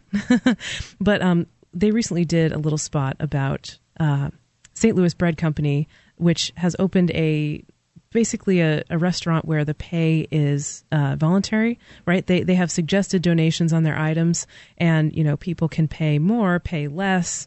They can basically get it for free, maybe if they're in need, or if they feel like mooching or whatever. You can actually volunteer, I believe, to work there a certain amount of hours in exchange for food. Yes, that's right.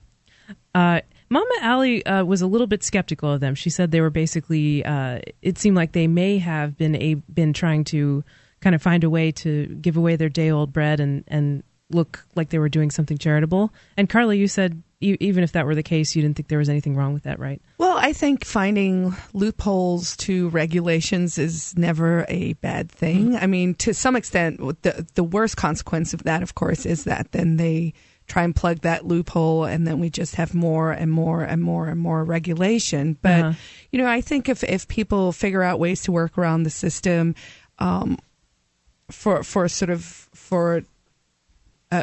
I mean, I hate to speak in moralistic terms, but, for good as opposed to evil, feeding people, helping people, that kind of stuff, within a voluntary society, we would still want to be looking at those things and thinking about those things. And so, I say more power to them.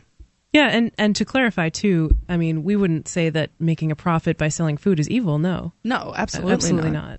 They're helping people in their own way, too. And, what's wrong with making a living at the same time that you're providing a good or service that people want? Right. I think that sometimes businesses don't get recognized for doing that kind of thing. But Antigone, you had some thoughts about sort of accountability and how these government regulations that are trying to, for instance, keep eggs clean from bacteria or prohibit raw milk, or keep us safe from all the evil germs. You had some thoughts about those. What were your thoughts? Well, I think reputation and in the free market would solve all of that without having a whole new bureaucracy of like health inspectors and things like that you can bribe, of course, to get away with things, et cetera, and hiring the prices of food, et cetera. If Mama Allie was making food that made people sick, that news would spread and she would go out of business. It seems that she's being very successful, so obviously people are not getting sick. Right. You don't need to form this whole bureaucracy to make people serve healthy food.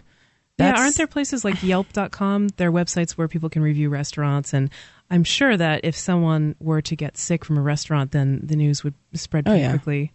Back when I was in Silicon Valley, I used to use Yelp all the time. But when I was looking for restaurants, I'd go to Yelp. I want to see, people's reviews and, of course, look at the median. Don't look at the, someone had a really bad experience because they woke up on the wrong side of the bed or whatever. Right. And unfortunately, like out here, they don't really use Yelp too much. So it's more, word of mouth. I'll hear like some restaurants really good. Cool. Mm-hmm. I might check that out. Yeah, some people do use Yelp, but I mean, I think your point about accountability and reputation really extends beyond restaurants into just brands of food. For instance, remember the peanut butter that had the salmonella back? I think it was Peanut King or something like that. I actually don't remember the name, but there was a company that. See, I'm kind of defeating my whole purpose. Yeah. There have been chicken scares, and there have been contaminated spinach, and there was the whole tomato thing last year where they recalled all the tomatoes from Taco Bell. weeks, didn't have any tomatoes to put on their sandwiches. And I think most of the fast food chains, and it turned out to not be a tomato at all. It was jalapeno chili. peppers. Yeah.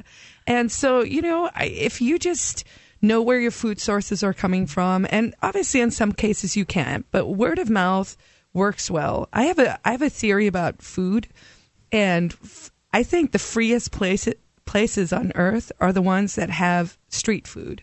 And I've traveled all over the world, and I will admit I've gotten sick in some countries, but I have to imagine if there's a food court or a food station where it's unlicensed and it's been there for 35 years, they're not making their customers sick. Yeah, they're doing something right. Yeah, absolutely. And, your point, Carla, about you can't always know where your food comes from, I think that's an interesting point because, so often things are kind of repackaged and relabeled. Like, for instance, there might be a huge company that grows all the baby spinach almost in an entire region of the U.S. Right. And then different companies buy the spinach from them and then package it into their own brand.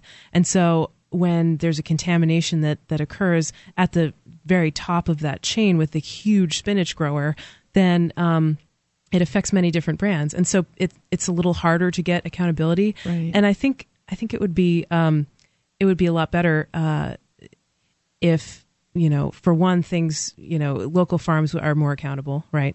And it would also be better if foods that were sort of mass produced were better labeled with the brand and where they actually came from. That was also something we were talking about off the air. The federal government now wants to regulate organic farms very tightly. And right? That's a huge problem. I mean, just as a plug for New Hampshire, I just finished reading Michael Pollan's book, In Defense of Food. And if you haven't read it and this is a subject you're interested in, I would highly recommend taking a look at that. It's a good, quick, fast read. I don't believe he's libertarian, but his arguments certainly are. He sort of calls out the government without being hardcore about it. He talks about subsidies, right? Yes. Against subsidies. Although I have heard him advocate for subsidizing fresh fruits and vegetables, but we can get into that a little bit further when we return. This is Lady Talk Live, also known as Free Talk Live. Call us 603-435-1105, 603-435-1105. Give us your thoughts. We'll be back.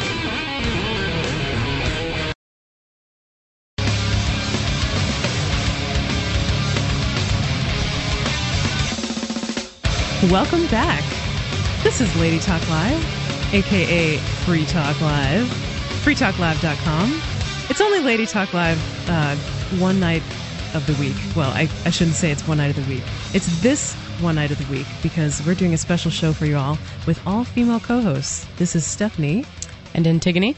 And Carla. Yes. And we're having so much fun tonight. The show's almost over. I can't believe how quickly it has gone, but it's been so much fun. We've been talking about all kinds of different issues, most recently food safety in the context of a free society. How would that work? How does reputation keep our food safe and keep people from getting screwed over by restaurants and poisoned, basically? Carla, did you have some thoughts on that? I guess I just wanted to add, we shouldn't forget that in a free market, someone's providing you a service, and most restaurants are not out to poison their customers, Absolutely. So, most places are, I am one of those, I guess, naive people who actually believe people are inherently good. And I'm like, if you're going to run a restaurant, bad stuff happens. You get chicken poop on eggs and on the chicken coop sometimes. But, okay, so a bad thing happens, but most restaurants are not going to consistently try and poison or kill their customers. And so a lot of these things in life that we fear or we try and guard against or we look to our omniscient government to solve, it's like, get over it, folks. Just figure it out. Bad things are going to happen to good people. Good things are going to happen to bad people. All of that stuff is going to go around. But we can't live in fear and try and regulate everything down to the slightest minutia. I mean, where are we going to end up? Where we are now. Regulating growing your own vegetables in your own garden could possibly become illegal. Yeah, and raw milk raids. I mean, raiding hippie food co-ops because they're selling raw milk. Raiding Amish dairy farmers because they're selling raw milk. It's insane. Lemonade stands with 7-year-old girls. Oh, yeah. I forget where, but I think it might have been in San Francisco. They have started to shut down soup kitchens because they aren't regulated. Bake sales because they aren't licensed. Really? I mean, someone's going to protect you from their fruitcake. Yeah, seriously. Death by fruitcake. Save us from the fruitcake terrorists. Well, they'd rather you be on welfare than be going to private charities. But of course, because how better to control you, my pretty. Indeed.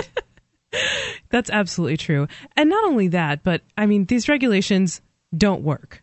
I mean, it would be one thing if they stopped everyone from being sick. Then we could just argue on principle, hey, it's not cool to try to control people and to tell them what to do with their businesses, and it makes everything more expensive. No, they don't even work.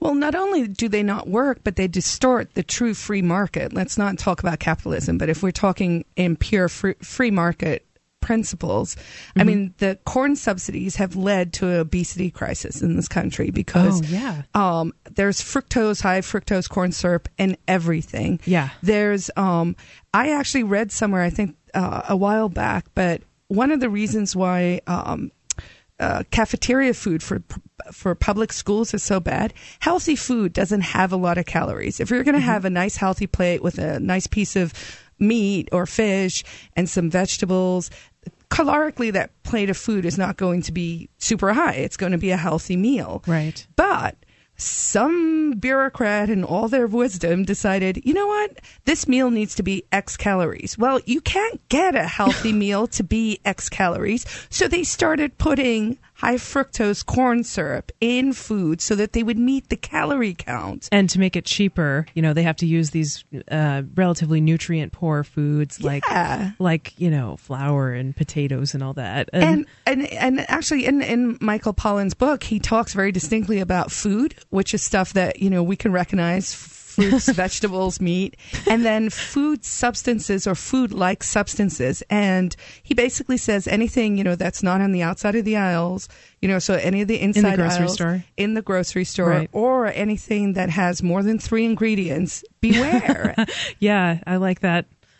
Yeah, I mean, wasn't it, going back to the school lunches, wasn't it some bureaucrat on high that decided that ketchup counts as a vegetable, French fries count as a vegetable? Yep. Come on, get real. French fries. Right.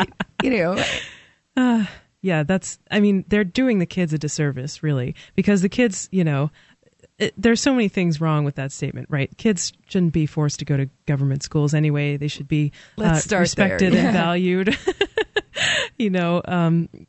Government schools really do a lot to beat individualism out of kids and to suppress their creativity, to cater to the middle. And also to form their minds and to make them good, obedient citizens. Absolutely. Yeah. We were talking about this earlier, Stephanie and I, on the way down, and to sort of circle back to the whole feminism, girl power stuff. It takes it full circle. Awesome. Great, and now I lost my train. I'm so sorry. What we were talking about is full circle in the car. Government citizens. Schools, and one of the issues about bringing women to the liberty movement that I think is a challenge is women tend to excel in the government school system as it's now been set up because we're people pleasers. Earlier, I said, 10 points for me, and you were like, gold star. And I was actually like, yay.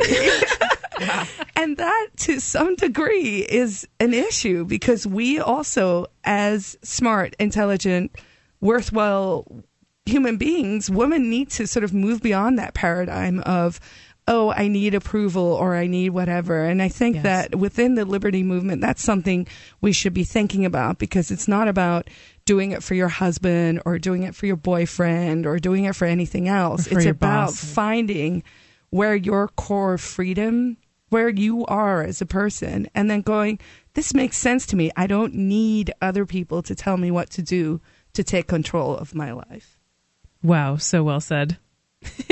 I love it. I'm done now. Carly, you get another gold star. Yay! Arf, arf, arf, arf. Oh my goodness.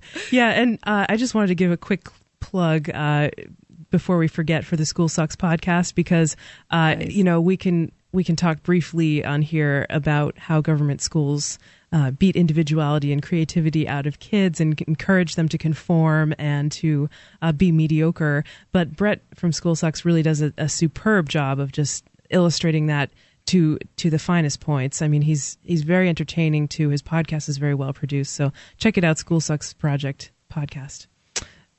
Anyway, Antigone, did you have any thoughts about that, about government schools or school lunches? I don't think the issue is only government schools. I went to a private school, and then my first public school was in the CSU system, and it was kind of depressing, actually, because, I mean, yes, the private school that I went to demanded more. Unless your parents donated a lot of money, then you could get D's and not get kicked out. Oy. But I think the whole structure of someone standing there lecturing, and then you memorize that information, put it on a piece of paper, and then forget it. How old is this system? I mean, weren't the Greeks doing this how many thousands of years ago? And didn't they figure out that lecture format is the worst way to learn? I mean, it's not interactive. It's when you feed someone information, you can get them to regurgitate it back, Right. but not truly understand it. And unless they interact, unless they ask questions, unless they really chew on the material in their own brain, they're not going to fully comprehend it. It's not learning at all. It's being able to fill out the test. And then, the whole idea that everyone goes to college, then you get in debt, and then you can't find the job you want, and you fry French fries, and, then Which are a vegetable. According to the government. Well, you put ketchup on them, you're having double vegetables. Yeah. Living large. You've got You're healthy. Well, and Antigone, your private school that you attended was religious, isn't that right? It seems to be a lack of private schools that are not religious, and those private schools that exist that are not religious are usually super, super, super expensive. And I wasn't big on standing for the robed man that was the priest at my Catholic school. Mm. The Keeniacs over here are not big on standing for their robed man either. Didn't you say you were forced to wear a skirt because Jesus? We had to wear skirts to church because Jesus wanted to see our knees. Yeah. Wow. Strange. So again, another social control mechanism. We'll be back. This is Lady Talk Live. Call us at 603-435-1105. That's 603-435-1105. Thank you so much for listening to Lady Talk Live. Please give us a call. Let us know.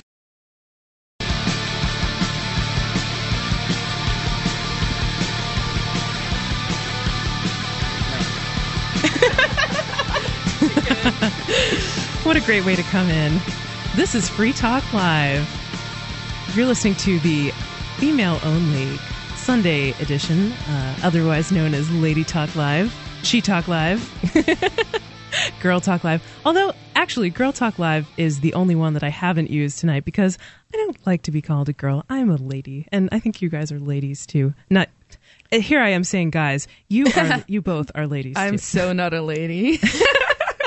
I don't really think of the term guys as a gender thing. I don't either at this point. I mean, I've been called a dudette before. Yes, I'm from California. But no, it's dude, okay? Yeah. Actually, there's someone around here who calls women dudettes. Rich Paul. Oh, well, I mean, that's Rich Paul. That's okay. That's right. He gets a pass. Indeed. Anyway, if you are enjoying our show and you want to share your thoughts with us, you only have one segment left to do it, so you should call in at 603-435-1105. That is 603-435-1105. We do have open phone lines right now, so we're going to talk about what we want, which is Catholic schoolgirls. We're just kidding. We're not going to talk about it in the way that you're probably thinking. But before the break, we were talking about government schools and how they're kind of similar to public schools and private schools or government schools are similar to each other in a lot of ways, including the structure of how things are taught, and that structure being lecture style classes, right, which are one of the worst ways to learn.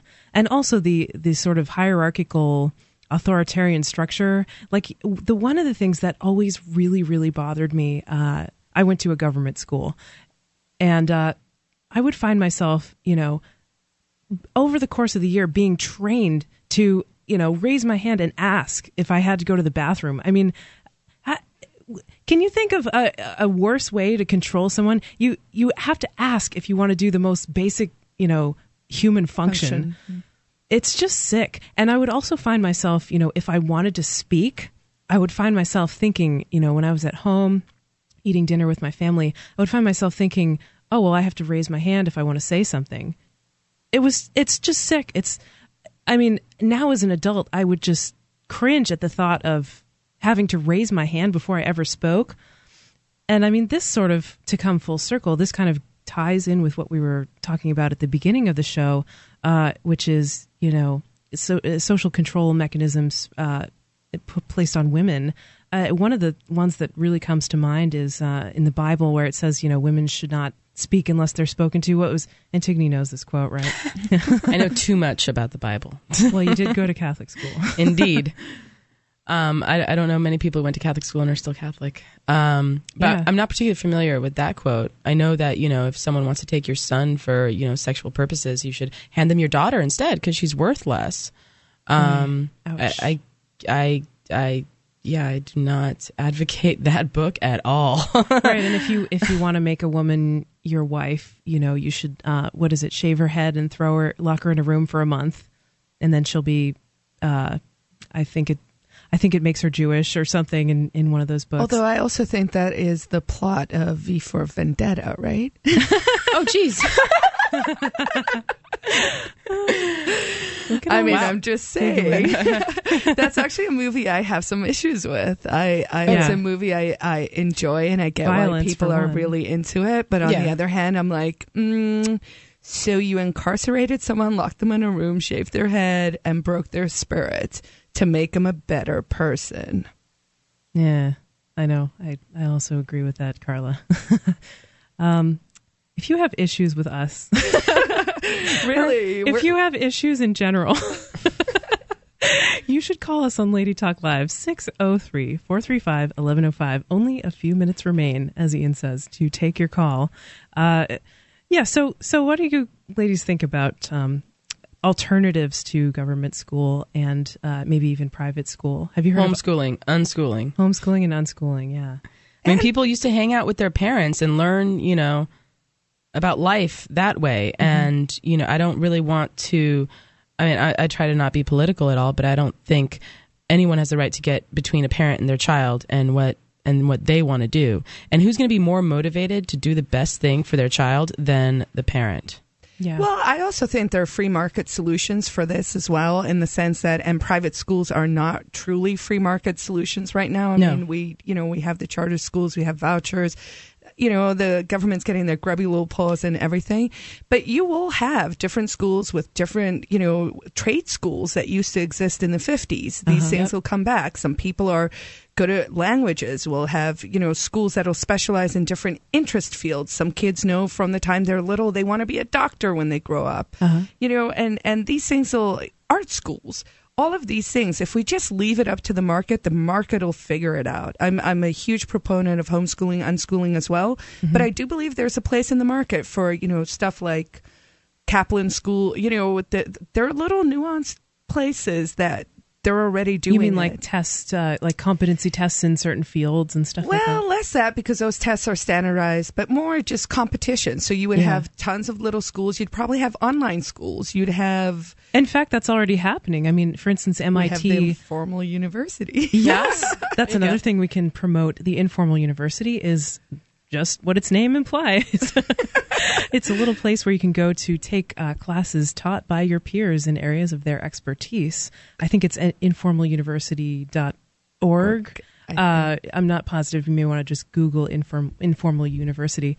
But as you're saying, Carla, there are places like for instance MIT and other schools where individual professors will audio tape their lectures and put their materials online. I believe MIT's available. Entire syllabus is now available online, so you can be anywhere in the world. You could be, in India or in South Africa, where I'm from, and if you have an internet connection, you can educate yourself. It's not about the piece of paper.